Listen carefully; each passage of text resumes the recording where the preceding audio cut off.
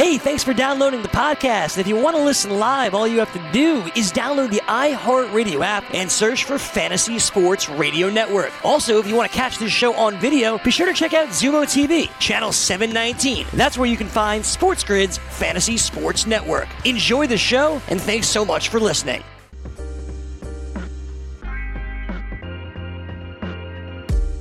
Welcome back. It's Hour 2 of Fantasy Sports Today. Craig Mish and Joe Pisapia with you here on June 2nd, 2020, recapping our top stories for the day here on the show. We got a lot to get to on this show. With everything that's going on, we're still waiting for proposals to go back and forth. Of course, at the end of the month of June, we're expected to have some sort of training camp with the NBA. And then, of course, the Washington Nationals don't have the foresight to pay their minor league players. A major league player says he's going to pay them, and then of course the Nationals do step up at that point and say, "Hey, we'll pay the guys too." The power of Twitter, the power of social media. We're certainly here. Yeah, well, I thought sometimes it's a good thing. I actually thought that was a good thing, like a bunch of players stepping up, and that's what makes this so difficult, is because there's so many really good people in that group that say, "Hey, we were minor leaguers once. We want to take care of our people." And the players are not villains here. The owners are not complete villains here, but there is a lot of villainous activity, and that's what makes it difficult. Because I think at the end of the day, we all just want baseball. We all just want to figure it out. Everyone in this group is all going to make way more money than all of us at the end of the day.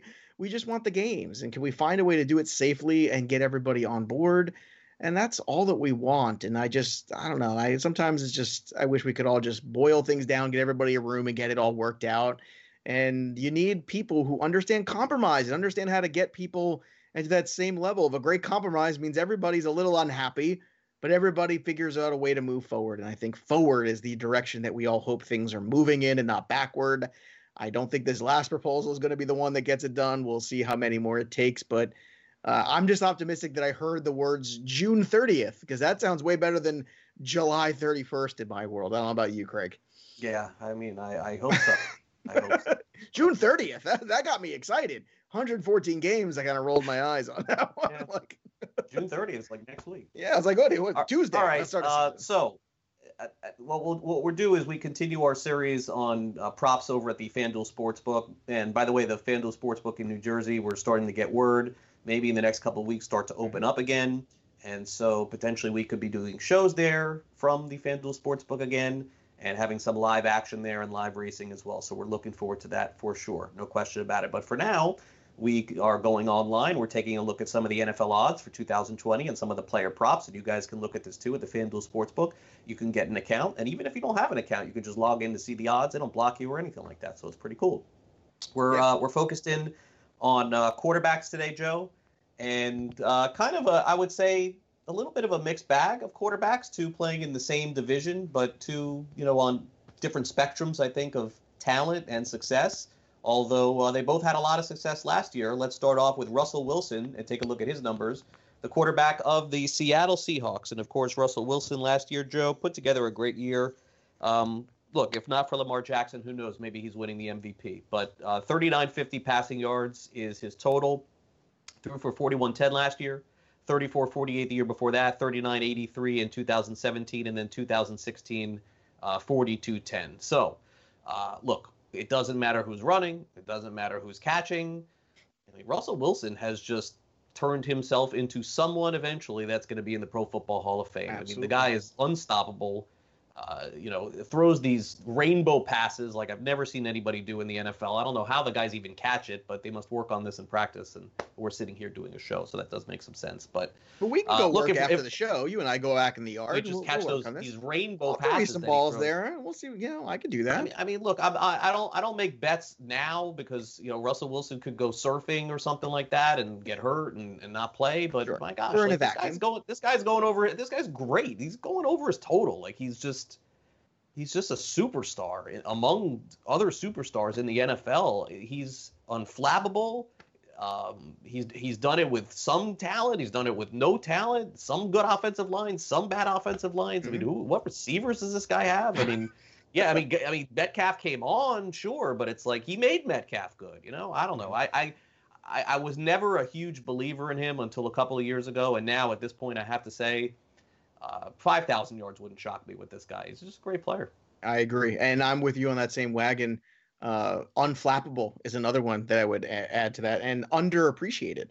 And I was like you early on. I was not sold that Russell Wilson was the kind of quarterback that was going to make everyone around him better. I was a little worried, like he's a really good athlete. Let's see what happens here. But at a certain point, you have to just give him enormous respect. It's kind of unbelievable as well that the guy doesn't have an MVP. He doesn't even have an MVP vote, which was a stunning thing that I saw a couple weeks ago come out. Like, how has Russell Wilson never gotten any MVP votes? It seems like he should get some. And you mentioned how he played under an awful offensive line a few years ago. That's improved. I think the pieces around him have improved, but he's improved the pieces around him more. He made Doug Baldwin a thing. He made Tyler Lockett a thing. He's making DK Metcalf a thing. DK Metcalf has to hold on to the football, though, not so much with the drops. I look at this number. It's right around where I think he's going to be, but you know what? I think I'm going to take the over. This could be his year. And if I'm writing the narrative, as I keep trying to do here on the program, whenever we talk about this NFC West, it's that, yeah, everything looks rosy for the 49ers. And yes, they have a great defense, but we've been here before.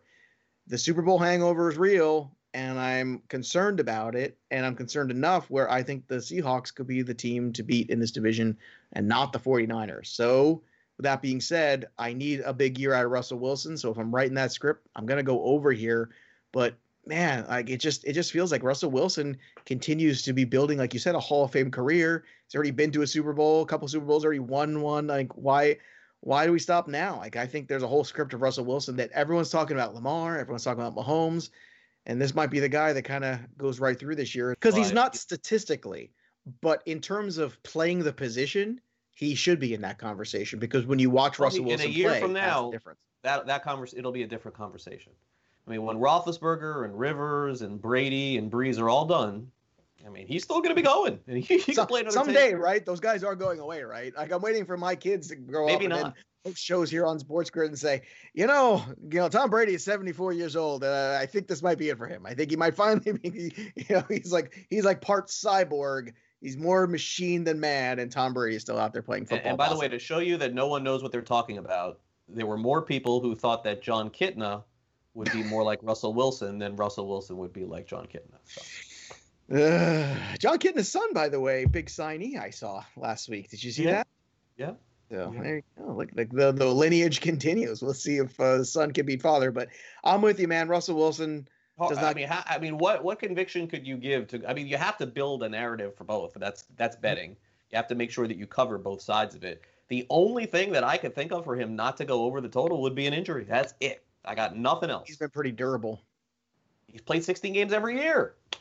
So, I mean, what more can you say about this guy? I mean, he's just very underrated. The dip here in 2018, that's when you had a lot of other forces working against him with that offensive line. I think he kind of, and he was running for his life all the time. So I think now that the O-line's played better, you also bring in a little bit more, running back depth was kind of smart too. I like this number on the over too. I'm with you.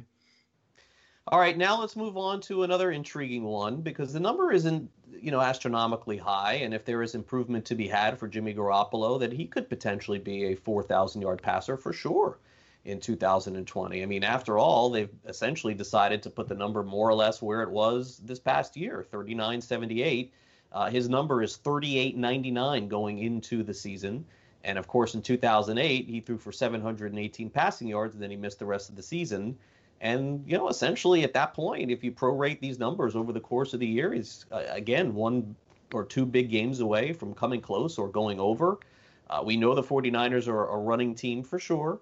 But at the same time, you can't just sit here and ignore the numbers that he put up last year, almost 4,000 yards. And it's not like Garoppolo's deep ball is the best in the NFL, and the guy does make some mistakes. So, I think that there's probably another recipe. I probably passed this, but there's another recipe, I think, potentially for this to go over as well. Yeah, I kind of passed this too, just for, mathematical quantification here. You're looking at this number equating to somewhere around 243 yards a game on average. That's a pretty high number for Jimmy Garoppolo, in my opinion. It makes me, again, I was writing the script for the Seahawks, which means there's got to be some kind of negativity here. And I think the more Jimmy Garoppolo gets exposed to the league, the more you kind of see that. And I think there's the opportunity for negative, but I think I would stay away from this one too, because I think when you're looking at numbers, this does sound about right. It's basically a slight regression of last year. So if I think it's going to be a slight regression of last year, then why would I bet this? And that seems kind of difficult. I'm trying to find the number of times he went over 247. Last year, that number of times was 1, 2, 3, 4, 5, 6, 7 times. So about half the time he was over this number last year. I don't know. I just don't feel warm and fuzzy about the 49ers coming off of a bad Super Bowl loss. And Jimmy Garoppolo had some good moments, but he also had some not so good moments. Jimmy Garoppolo is pretty limited what they do. They throw the ball over the middle with a ton of slants. It's what they do. They attack the middle of the field. That's why Brandon Ayuk was their pick. That's why the guy they wanted, because he fits exactly what they want to do. I love Deebo Samuel. I think he's a tremendous player. I will own all kinds of shares of him in PPR. I just feel like this is still going to be a team that's identified by the running game first and foremost. And I think that's another reason why the over is definitely not an option for me. I would tend under, but I think it's so close with that little bit of regression built in that I would stay away. Do you feel this regression is coming for Garoppolo, or do you think this is a guy that could go over this number? I think he could go over. I would lean toward the over, I think, here. I see no reason why the stats won't be more or less the same for the 49ers. Usually the loser of the Super Bowl, I know, does take a step back, but I think that, as I talked about a couple of weeks ago on the show, this would be, I would go against the trend on this one. I do think San Francisco is built for now, and I do like the talent that they have, and I like everything that they did in the draft. And, even if they don't win 14 games, maybe they only win 11 and still fight with Seattle potentially for that division, because I certainly don't see the Rams being back there again this year. So I would lean over, but it's not something that I have a strong conviction about. And Garoppolo does have a little bit of injury history as well, so that's something else that I would probably consider. It just feels like such a bizarre deja vu, where the last time the 49ers were in a Super Bowl and lost, it was, hey, we've got the young quarterback, we've got this great defense, we've got the hot young coach, and none of that worked out. And it did not. And I just want to shake people sometimes, say, hey, not everything is rosy. Not everything is always going to work out. Not everything is the beginning of a dynasty. Sometimes it's a window and you made everything work and everything bounced right for you and worked out. And then the next year it's not the case and adversity sets in and people don't respond to it well. So this idea that all of a sudden the 49ers are bulletproof, I think, is insane. So for me, it's something I'm staying away.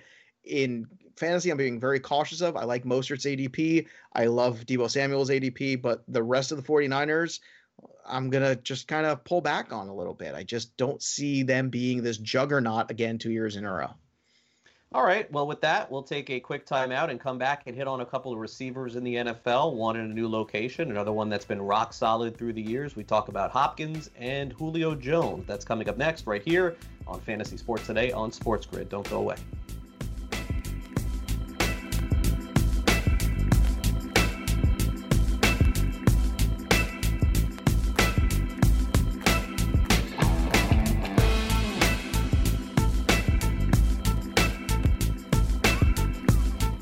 SportsGrid.com. Betting insights and entertainment at your fingertips 24/7 as our team covers the most important topics in sports wagering. Real-time odds, predictive betting models, expert picks, and more. Want the edge? Then get on the grid. SportsGrid.com.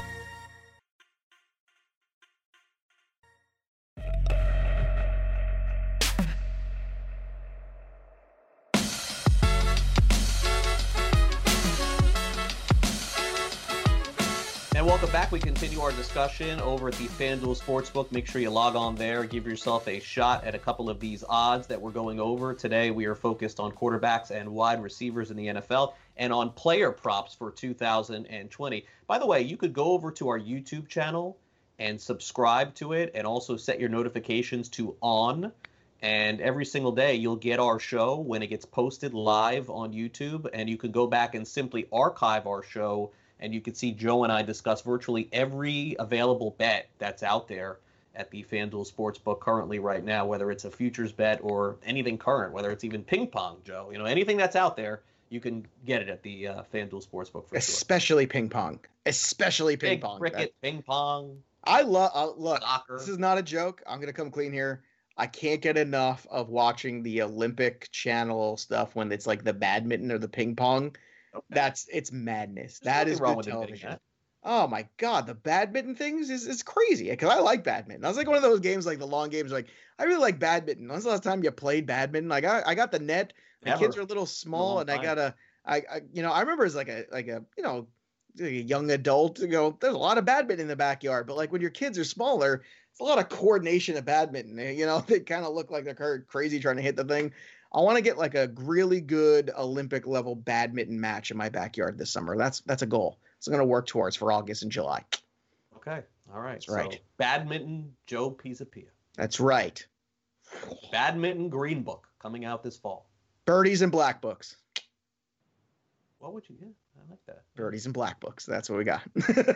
Unless you want me to call it a shuttlecock, which is the technical term. Yeah, let's The technical, but it's a PG-13 show. Stay So away I don't from know. that. I don't want to make you uncomfortable. We already talked about your leakers in the first hour of the show, Yeah, and now we we're did talking talk about show. about From the leakers to shuttlecocks, Fantasy Sports Today has you covered. All right, so on to receivers for this show. On that note, I don't know how we go from here, but let's try. And DeAndre Hopkins, in one of the big moves of the offseason, goes from Houston over to Arizona and will play in the desert with Kyler Murray and Cliff Kingsbury, and arguably one of the teams that seems to be potentially on the rise in the NFL, although that remains to be seen. His player prop right now is sitting at 11.24.5, and you got to risk 112 to win 100 on that, of course. If you don't know by now, you have not watched this show intensely. They're all 112, everybody. They're all 112. Why? We don't know, but they're all 112. Just is. Don't ask. It just is. Now, his receiving yards the last 3 years would give you a strong indication that this is an over. But 165, 1572, 1378. Again, Las Vegas does not build these hotels based on dart throwing, based on just automatically assuming. They do base it on dart throwing. And I got to tell you that something is fishy about this line here, 11.24, because it screams toward the over, and this is where the smart bettor knows you either bet the under or you do not make this bet, because it looks too good to be true, and when it is, it is. I am going to go under Hopkins' receiving yards for 2020. Well, I guess I'm just a big old dummy, because I want to go the over here. I want to go all the way over. Big O, giant capital O for DeAndre Hopkins. He is such a good receiver, and now he's got a chance to stick it to Bill O'Brien. Look, let's not forget that Kyler Murray is a rookie, threw for almost 3,800 yards as a rookie. And in a situation that was not great, an offensive line that still needed a lot of improvement. And now you're giving him arguably the best wide receiver in football. And you're also giving him a healthy running game, which he did not have last year. I think this is a fantastic scenario. Kingsbury runs a ton of plays in this offense. Having Larry Fitzgerald still there, having Christian Kirk, there's a lot of balance here going on with Arizona. I think I understand where the negativity for Hopkins I see. Just yesterday we were talking about Devontae Adams. Everybody loves Devontae Adams more than Hopkins. I don't. I still like Hopkins and Julio Jones more than Devontae Adams. Hopkins is going to be on the field. Hopkins is a unique talent. Hopkins does a lot of things that nobody else in the NFL can do. And I understand the last couple of years he played with Deshaun Watson, so obviously the numbers were pretty good. But I think he's going to go back to over that 1,200. I think last year was an issue where they really didn't have a lot of other weapons, and the Texans became a very predictable team. They tried to force the ball a ton to DeAndre Hopkins, and unfortunately a lot of games that did not work. However, I think it's going to be a different story in Arizona. I like this the over. If it makes me a big dummy, I'm okay with it. Take my money, Vegas. I want over on DeAndre Hopkins. Yeah, this is a definite under for me. All right, this is fun. Got to do it, because let's bookmark this one, baby. Looks too easy, and when it is, it's like taking the home team -3. Sucker bet. I'll be a sucker then. I'm a sucker for D-Hop. What I can't stop myself. Can't go with the chalk. Gotta go. You got it. Whatever the bet is, you got to go against the grain, and that's usually the winner. All right, Julio Jones. Boy, this guy's put up some massive numbers. Headed straight to the Hall of Fame. What he's done. 1349.5 is his number. It's so funny. I had to double check this one because it's the exact number that he had last year, and it was actually down from the last couple of years. I guess age maybe creeping up. Who knows? But 1349 last year, 1677 2 years ago. Didn't have any touchdowns. People were bitching. 1444 3 years ago. 1409 the year before that. He only played in 14 games. Honestly, this guy looks like he's hurt half the time on the field. But somehow, like, the next play, he's like running 50 yards for a touchdown. So, like, he's a bona fide first ballot Pro Football Hall of Famer. But you're betting on the age here, and that's what gives me pause. I would lean toward the over. I don't like either of these wide receiver numbers today. I just don't. I'm surprised you're leaning the over here. Yeah, I mean, this is a setup for the says under. it's an over. The number says it's an over. It's telling you to go. It's telling you to go over. Yeah, I don't know. I'm thinking repeating last year is going to be tough. I am. It was his worst year in 4 years. Yeah, I know, and he's also another year older, and I think Maybe that's so. the whole point. I think you bet on age here. This is the NFL. This is the one place. Well, that's why I wouldn't bet it. It's a pass for me. Well, but I would lean toward it. I actually think you can bet it. I think you can go with the under here because you could still have a 1250 season from Julio Jones with a dozen touchdowns, and everybody's really happy about it. 1349 is a lot. You're asking him to repeat last year, and I understand last year he was still all world, and he is still all world. 1349 at this stage of his career, the age with the mileage on him, I think is asking a lot. So I'm just going to go the other way. I think there's a window with these wide receivers. You go back and look at Antonio Brown, where he had a couple of years in a row like this. There's a couple other guys too. We could point to Calvin Johnson, but there's a window, and then the window starts to get more into the public domain, as it were. Like he's kind of more like everybody else. He still has a couple of those giant games, but 1349 at this age with the foot problems, with the ankle problems, he's got a lot of little issues, and they always creep up with Julio. Yeah. I think the under is the way to go here. I think you can make some money here with this one. Okay, so bet it. Well, was the FanDuel Sportsbook open? I'll end up there right now. You could do it right now. You live in New Jersey. Log on. I can log on Place right that now. bet, Joe. Why am I talking to you when I could go do that? Look, let's turn into a fantasy discussion here. If you have your choice this year of Julio Jones, DeAndre Hopkins, Devontae Adams, all three are on the board, which way are you going? Right now, it would be none. I wouldn't draft. Come on. All right, August. All things 20th. being equal and the season is starting and everything is normal, which it's not, but go ahead. All things being normal in a hypothetical world where Craig Mish is actually in a draft because work told him to be in a draft.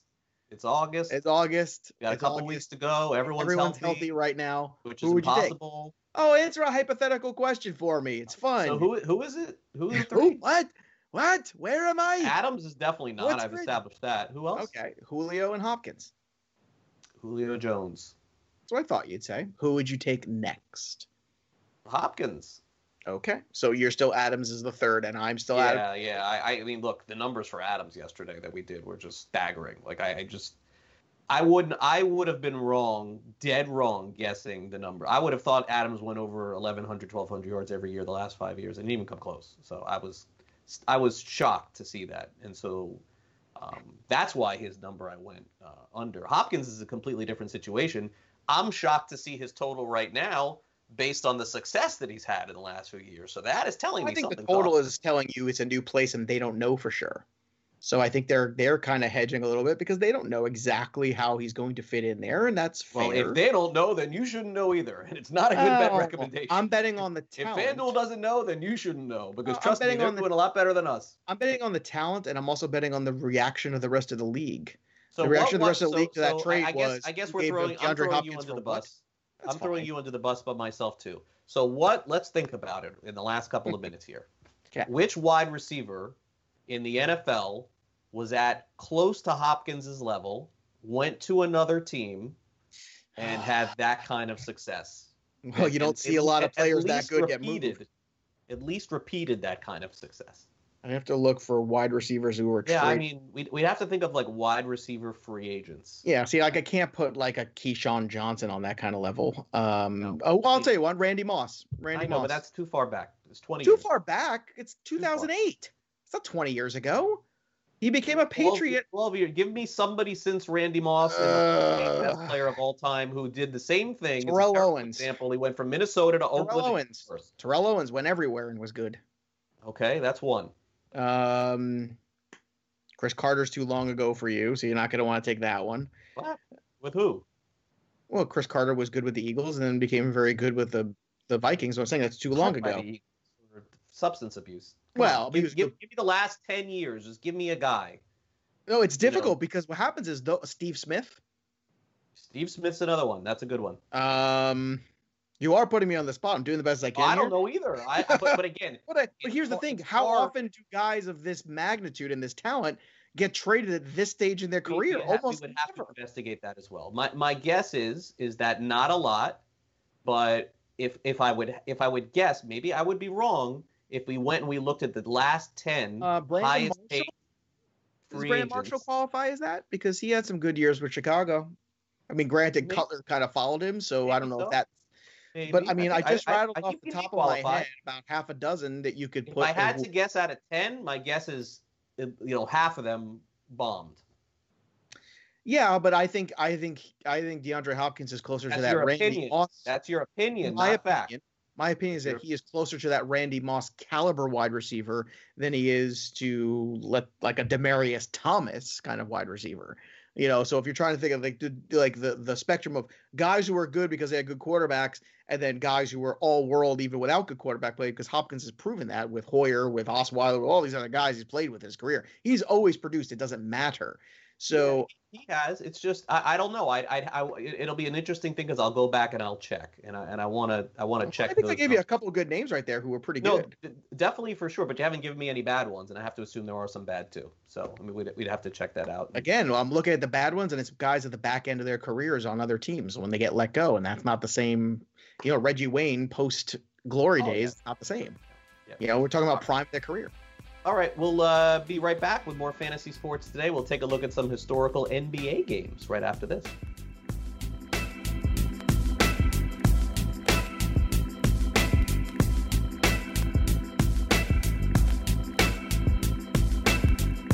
SportsGrid.com. Betting insights and entertainment at your fingertips 24/7 as our team covers the most important topics in sports wagering. Real-time odds, predictive betting models, expert picks, and more. Want the edge? Then get on the grid. SportsGrid.com.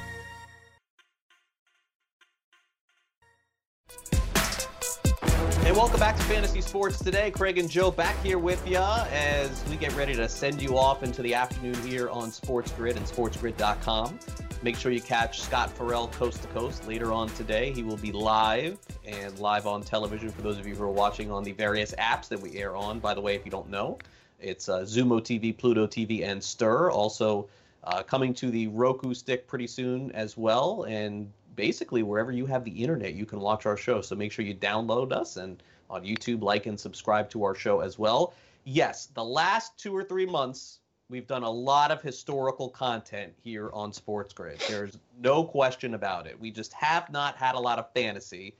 So we've gone back into the archive, but we're not doing anything different than anybody else is doing. Well, I take it back. We are doing some different things. In fact, one of the things that we're doing is we're making me go into my garage and grab events that I've been to and remind you of how great or how bad they were. And I've had a couple of people ask me and say, wait a second. So you went to these events and you had the foresight of keeping all of your paper media credentials? Yes, the answer is yes.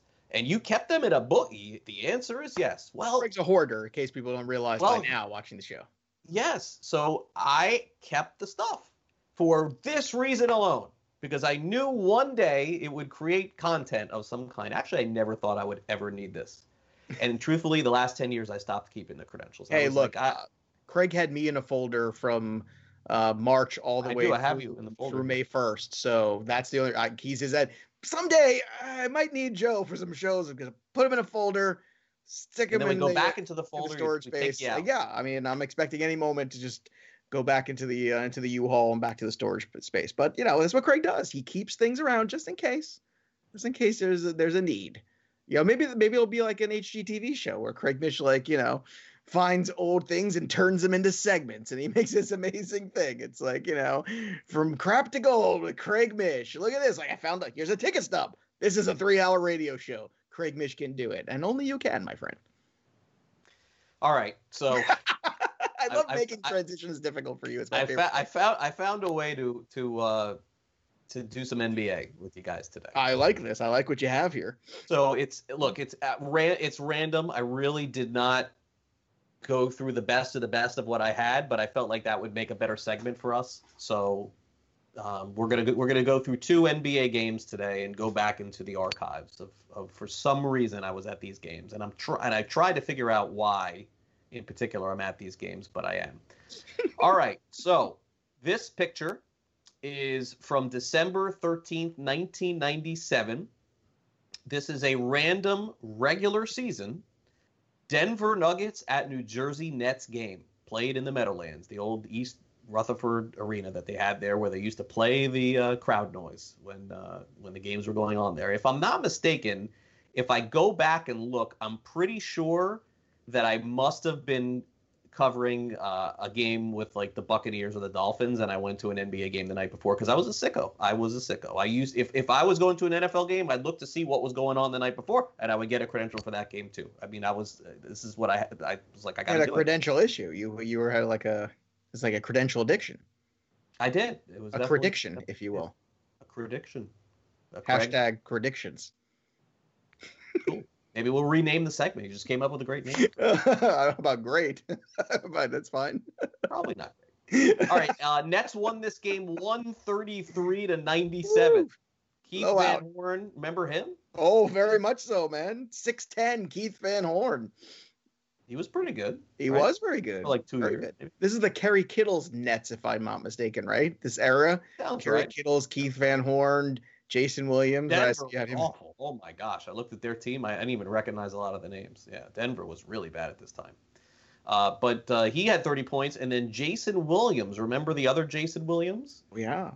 18 points, 22 rebounds, and made his fame later on. Unfortunately, for doing something pretty negative, but accidentally shooting his limo driver, which I don't know. Look. The weird part was Jason Williams, again, living in the area, I could tell you, Jason Williams was a beloved figure. He used to show up. He used to show up on Letterman just randomly. Dave Letterman loved him. It was like weird. So. He was basically like the feel good guy in the Nets, and everybody loved him. He was a pretty good player. Great on TV. Great on TV. He was like earmarked for the next thing. And I mean, it was a very weird story, and it seems like an accident from everything that came out about it. But again, the man died, and this was, unfortunately the end of his career and the end of that poor gentleman's life. And just a bizarre set of circumstances for a very affable, likable fellow that was one of the better, more liked guys in the NBA from a public image standpoint. So you couldn't, with all the things that could go on, it was not the guy that you would have picked out of a hat and said, oh, that's the guy. That's the guy that's going to have like a weird end to his career. But yeah, Jason Williams.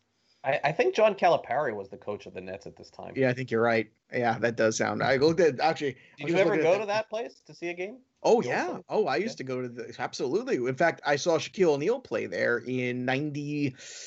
I want to say 95 or 96. I saw the Magic play the Nets, but that was like more the Derek Coleman Nets at the time. So this was a little bit later in that journey. But some of the names on this Nets list too, Kendall Gill was on that team, Sherman Douglas, the Shermanator, Sam Cassell, I guess, was playing for the Nets at that point too, which I don't recall. But I definitely remember the Keith Van Horn, Kerry Kittles Nets, because the very next incarnation of the Nets was the Jason Kidd Nets. And some of those teams had a lot of success there, going to some finals, not winning, but going there a couple of years. Yep. So that's the first game, random game. Don't know why. Picked it out of a hat. There you go. Now, here's the next one. And this is May 17th of 2000 in the NBA Eastern Conference semifinals. Yes, this was one of those battles between the Knicks and the Heat. This was actually game 5 of that series. I believe the picture there is Dan Marley, who was on the Heat toward the end of his career.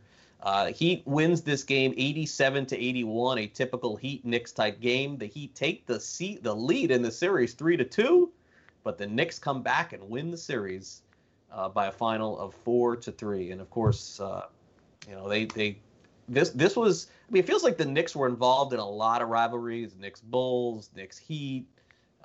Who am I missing? Was it Knicks and somebody else too? Knicks Pacers for a while. Yeah, Knicks Pacers had some good. The Pacers were a really good team during that run too. People forget the Davis brothers and Reggie Miller just having those ones. And Mark Jackson played on those teams too, and that was always the conflict with the Knicks teams because it was Mark Jackson had been moved on from, and he was a beloved Knick. I mean, Mark, I can tell you, like Patrick Ewing, yeah, but if you ask like the Knick fan, the hardcore fan, they loved Mark Jackson, and when he got moved on from there, a lot of people were not happy about that scenario. But yeah, Knicks Heat was an incredible rivalry at that time. But I mean, just East basketball was just wild. You know, just this is a fantastic group of guys. And so many of those guys, like the Patrick Ewings, Alonzo Mourning, so many of them had played in the Big East too. So these were players that like you had seen already, and they were regional stars, and then they became NBA stars on the East Coast too. And you know, basketball, when people think of basketball, they think of the Celtics, and most of the time they think of the Lakers. And obviously LA is a hotbed of basketball, always has been. The West Coast is a big basketball place. So, you know, to have the East be so hot for so many years, for 2 decades, basically, it was really something. And it's something I don't know if it quite exists the same way right now. I mean, the Knicks haven't been good in, I don't know, forever. Like, is it 20 years now, I guess we could say, pretty much. I mean, it's kind of brutal. The Celtics had some good runs there with the Garnett years, but who was on this Knicks team in 2000? Which grouping was this? Patrick Ewing, Allen Houston. I don't know if I think Starks was still the there. Allen Houston years of the Knicks. Yes. Okay. Now I got you here. Starks, I think. Yeah, Latrell Sprewell. That was the big name. Yeah. Marcus Camby. This is the Marcus Camby era as well. Sprewell, this Patrick was just Ewing. the Heat and the Knicks, and the Heat had P.J. Brown. This is the Heat and the Knicks just fighting with each other. Yeah, Tim Hardaway, Alonzo Mourning, Jamal Mashburn. I forgot Dan Marley was on that team too. Oh my God, that's right. Dan Marley, Clarence Weatherspoon, Otis Thorpe. My goodness, and P.J. Brown. Yeah, that's definitely a lot. Otis Thorpe was on the Heat? Otis Thorpe, right here. I'm looking at it. Played all 7 games in that series. Yeah. I remember that. Because it was Otis Thorpe. I mean, he played 86 minutes. So played a fair amount. There's Bruce Bowen as well was on that team. He was a great defensive player, Bruce Bowen. Yeah, Bruce Bowen. These were physical teams, and this was the Van Gundy Knicks against the Pat Riley Heat. So this was, again, the former coach and there was a lot of history. And the Heat was not able to get over the top in any of these series. No. They beat the Knicks once, but they were never – the Heat was like that team that always were on the brink but never won. No, and these were the fighting years too. And then they got Shaq, and then that, you know. Shaq will do it for you. Shaq and Kobe couldn't get along. Shaq made a rap about Kobe, and boom, Shaq's on the Heat. That's what happened. They had a big parade for Shaq being on the Heat. He traded like 10 guys to the Lakers. And you just need one Shaq because he's Shaq-alicious. And then obviously Dwayne Wade was like. Well, Dwayne Wade was pretty good too. But you got to have the duo. Hall of Famer. And not only that, but he gets the credit really for winning that first championship, I think. Is there an NBA, like, I'm trying to think, like, there's always that second banana, right? I mean, there's always that other guy. Not that Dwayne Wade is any less of a player, but. Oh, no, he was just as much 1A. No, but that's what I'm saying is how many guys have won championships on their own as, like, the guy and then a bunch of role players? Because I'm trying to think off the top of my head, because Jordan had Pippen, Magic had Kareem, and James Worthy to a certain extent, too, was a hell of a player. You know, obviously. Yeah. Larry Bird points out Dirk Nowitzki. I mean, that's pretty good. That's probably the closest one. But I mean, Duncan and Robinson, and Duncan had Tony Parker and a lot of other great players there. It's very difficult. You know, the NBA for the most part to be a one-man squad, as much as like that feels like the case, it's not. You typically have those scenarios where you can't get over the hump until you get Shaq and Dwayne Wade together, or you get Kobe and Shaq. Now, who would in the later years of Kobe's run? Again, I wasn't in NBA at the time. It was the Pau Gasol years, right? He was the other guy that you would say was the number 2 on those teams. So, and Andrew Bynum too. That good job there by Brett on that. Pau Gasol could be a Hall of Famer. So, yeah, he's at the end of his career now, but he was takes more than one guy to win NBA championship. As soon as he did, they won a championship. Mm-hmm. Yeah, but it takes more than one guy. A couple championships with him. So, all right, let's take a quick timeout. When we come back next, we're going to re-update the story that broke yesterday with Major League Baseball and break down what a season could potentially look like. Again, every time we're here on the show, new things are happening, new things are breaking, and so we'll have that coming up in just a couple of minutes. Joe and I will be back for another edition of the show, of course, tomorrow at 11 a.m. Eastern. Sports Grid, we're on 24 hours a day, 7 days a week. If you're watching us for the first time, we're talking about sports gambling. We're talking about fantasy. We're talking about life and just about everything in between. So those of you who have a smartphone, make sure you download one of the various apps that you can use to watch us. Some of the ones that I choose to prefer, Pluto TV, Zumo TV, and Stir. If you don't know what those things are, just go to your app store, wherever you have it, open up your phone, and just type in Pluto TV, Zumo TVs with an X, and Stirr as STIRR. They also have other great shows on, not just sports, not just gambling, regular shows that you can watch. It's like for cord cutters, so to speak. So check those out too. We'll be back with more fantasy sports today. Don't go away. SportsGrid.com. Betting insights and entertainment at your fingertips 24/7 as our team covers the most important topics in sports wagering. Real-time odds, predictive betting models, expert picks, and more. Want the edge? Then get on the grid. SportsGrid.com.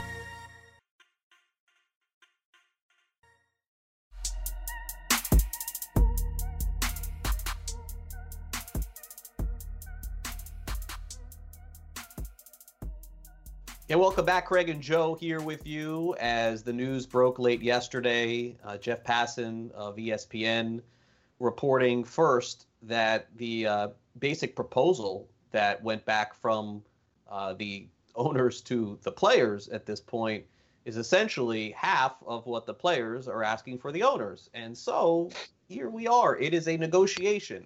And a stupid one, because it's playing out on social media. It's just a huge mistake for them to go this route. And listen, Jeff, who I know very well, is doing his job. I mean, he is doing what he is paid to do, and we are all following Jeff, and we are all hanging on to every word that he is saying. Just like people with me with the Marlins.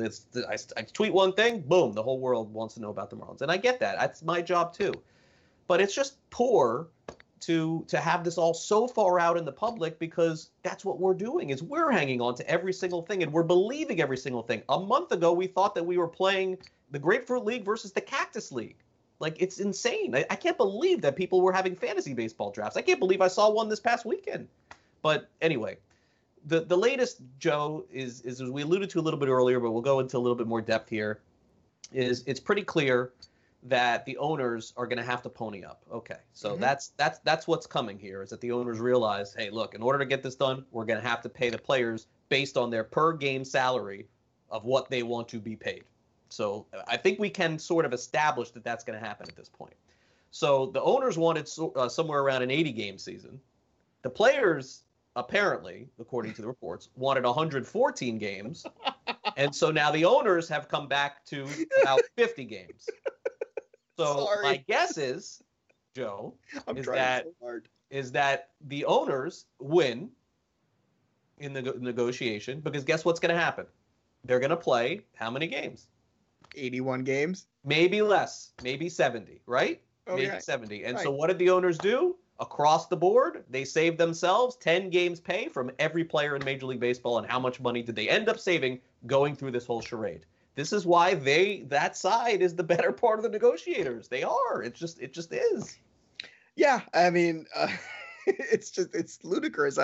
I'm trying really hard. I really am, but it's comical, because you start off with this, all right, well, we'll try to play half a season. And it's like, well, I don't know if we're going to play it at that rate. And then what about my health? What about this? Negotiating. No, it is, and it's ludicrous. And then when the players get back with the 114, and then they go, well, how about 50? Well, how about you and I play RBI baseball for the next 2 days, and we'll just simulate the whole season. But again, we're starting off the show today talking about 114 or whatever. It was never 114. No, that was the number that they did to skew it in that way. And now the owners come up with this ridiculous idea of 50 games. There's no way they're going to play 50 games. This it's going is to be how more you than that. buy. I'm getting text already about it. On the corner of New York City, anywhere. This is how you buy a handbag or a pair of sunglasses. Exactly right. You walk away, you come back, you walk away again, you come back again. This is what you do. Look, these Ray-Bans are great. But we don't hear about it on Twitter. That's the difference. You know what? You don't, because it's ridiculous. And who wins in all this? Nobody. I mean, I just can't believe that we're going to get some baseball. That's going to be good. Well, I hope so. It seems like it. Oh, come on. But the problem is, why couldn't we have? What was it 3 weeks ago that they couldn't have hammered this out? That's the thing that I can't imagine, because time is ticking for them, in the sense that when the juggernaut of football, known that this was the date they had to have it done. Well, I guess so. They just were trying to play their cards. They probably tried to play their cards. They're thinking it's the first week of June or whatever that is. Oh, like you're saying, let's get it done before the draft. We have to get this in place. Before the draft. Yeah, right. Imagine all right, let's welcome in Rob Manfred. Oh, well, we're sorry there's no season. But I am the commissioner of baseball eventually. Welcome to my major league draft. Come on. You really think that they were going to let that happen? I think anything's possible when it comes to Major League Baseball, unfortunately. Not that. I mean, that would shock me. But the worst part is this is going to get doubled down in the next calendar year, and you and I both know this, with another labor agreement looming. Like, this is all just part of this thing where it's just negative after negative, whereas you don't really hear what's going on with the NHL and NBA. We will never. You love baseball. You're told, nah, you're not. This 2 weeks, we're living it right now. In July, when they're playing, you will not be thinking of this. They'll be thinking about, if it ends up being a 50-game season, they'll be thinking. It will not, Joe. Are you a sucker? I mean, I'm not a sucker. Have you not been listening to everything? I'm not a sucker, but I'm just saying it's not going to be a 50-game season. So this is the owner's way of saying we don't want to pay you for 80. Okay, that's the only thing that this is. So here we go. 70.5 over under. Over. You get 71.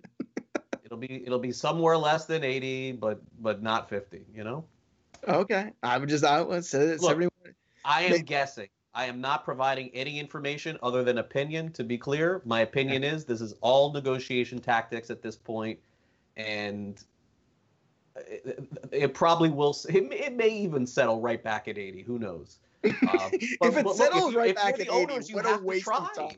What a PR does, honestly, it can't settle back at 80 from a PR standpoint, because that is such a disaster. It'll be 72. Whatever. But it's so ridiculous. And the owners will high five when it's done, because they'll go, oh, look at this. We saved ourselves. I mean, Joe, that's a lot of money. 6 days of pay for every player in baseball? I understand. Absolutely. And was it all worth it for the 6 days? Yes. For them, yes. Yes. Is it worth it for the players? The players are, I mean, with respect to the players, are not great negotiators. So what would you have said if you were leading the players? What would you have said? What would have been your take or your strategy then? They should stick to 80 no matter what. Oh, I agree. But we said this weeks ago. Just stick to 80, get it on the field, and let's get going. But it's not good. But someone's going to have to feel like they want. I mean, listen, I think you mentioned this too, which is true. A negotiation has to feel bad on both sides in order for it to be. It's called a compromise, right?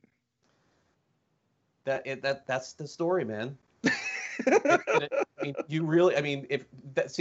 why it's just nuts that people just don't understand that this is going on. It's like, well, I think we all understand it. It's like I talked about it as an employer. Look, it's not an insult when you have a new contract and the employer comes. Well, you may be insulted, but they come to you and they're like, oh yeah, we're going to pay you this, and you're like, wow, that's so much less money. This is ridiculous. It's insane. And then inevitably, in the end, you probably end up getting more money. But the owner goes, well, maybe he'll accept the low end. That's all this was. That's it. Nothing else.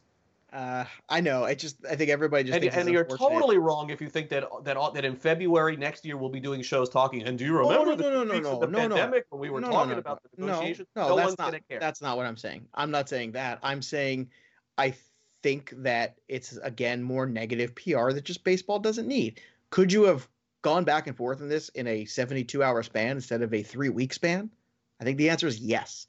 And that's the thing I don't understand. I was like, why do you go through all this just to end up basically where you started out in the first place? Because we don't have the kind of money that these people do. I get it. The kind of money that's at stake. I get it. The game, and it's a game of chess, and it's a game of saving as much money as you can. And if this 3-week tactic that the owners may have potentially done ends up saving them $30 million. What, collectively, you mean? Was it worth it? Well, it's not saving each team $30 million. But no, I mean, 10 games. But no, but 10 games of salary isn't $30 million a team. You're talking collectively $30 million. For the whole league, yeah. Yeah, sure. Absolutely, it was. You're right. I'm agreeing. It was worth it. It's just unfortunate. Because you know who they saved? They saved the Royals, they saved the Marlins, they saved the Orioles, they saved the Tigers. Games of not paying Miguel Cabrera. Well, that might be $30 million right now. Well, should we keep going? Like, no, it's Eric Cole. I mean, like some of these guys are making $30 million in a season. It's a lot of money. It's a lot of money. It's all guaranteed money too. That's why they went to 50. It's different than you have. Well, right. If they got 50 done, oh my gosh, the owners should get a medal if they get that done. The players big losers with 50. Well, congratulations, you got your 50 games pay. I thought you wanted 114 games. That's how there's no way it's going to be 50 because the players would look stupid if they accepted a 50 after asking. Well, I mean, for here's the question, and maybe this is a provocative one, or maybe it's not. Do the players look stupid if they accept 70?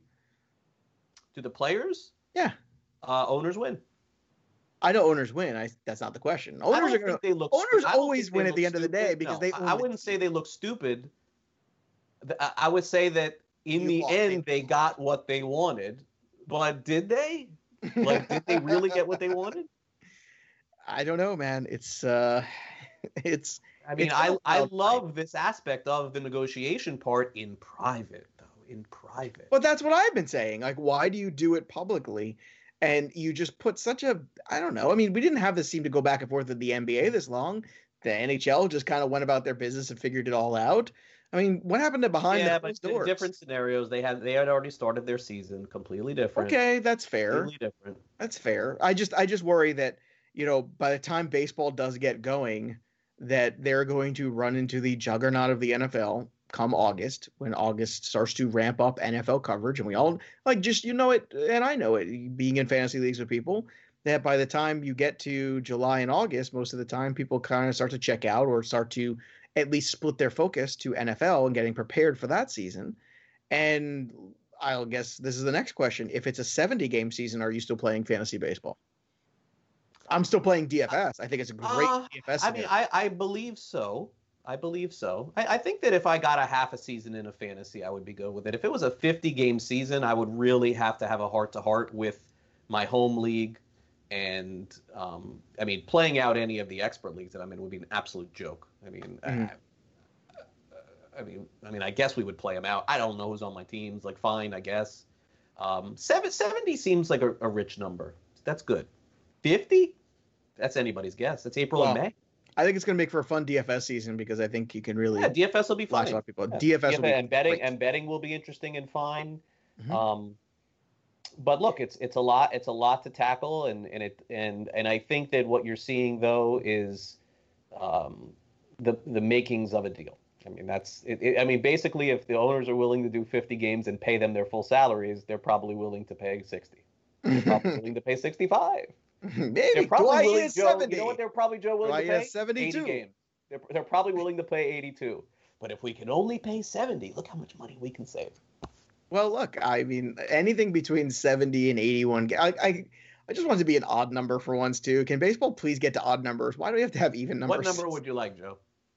Something that ends in a 1. I just hate these ties at the end of years. It's stupid. Like, just let's play an odd number of games. I think I have the perfect number for you. 161. What's the number? 71. Favorite number. What's that? 69. We're going to end the show there. Oh, there you go. That'll do it. Thank you to everybody who watched and everybody who tuned in today. For our producer, Brett Levy, and Danny and Ryan putting the show together. We very much appreciate you guys. For Joe Pisapia, I'm Craig Mish. That'll do it for our show today. We'll be back tomorrow. Hope you guys have a great night. Stay on the grid. See ya.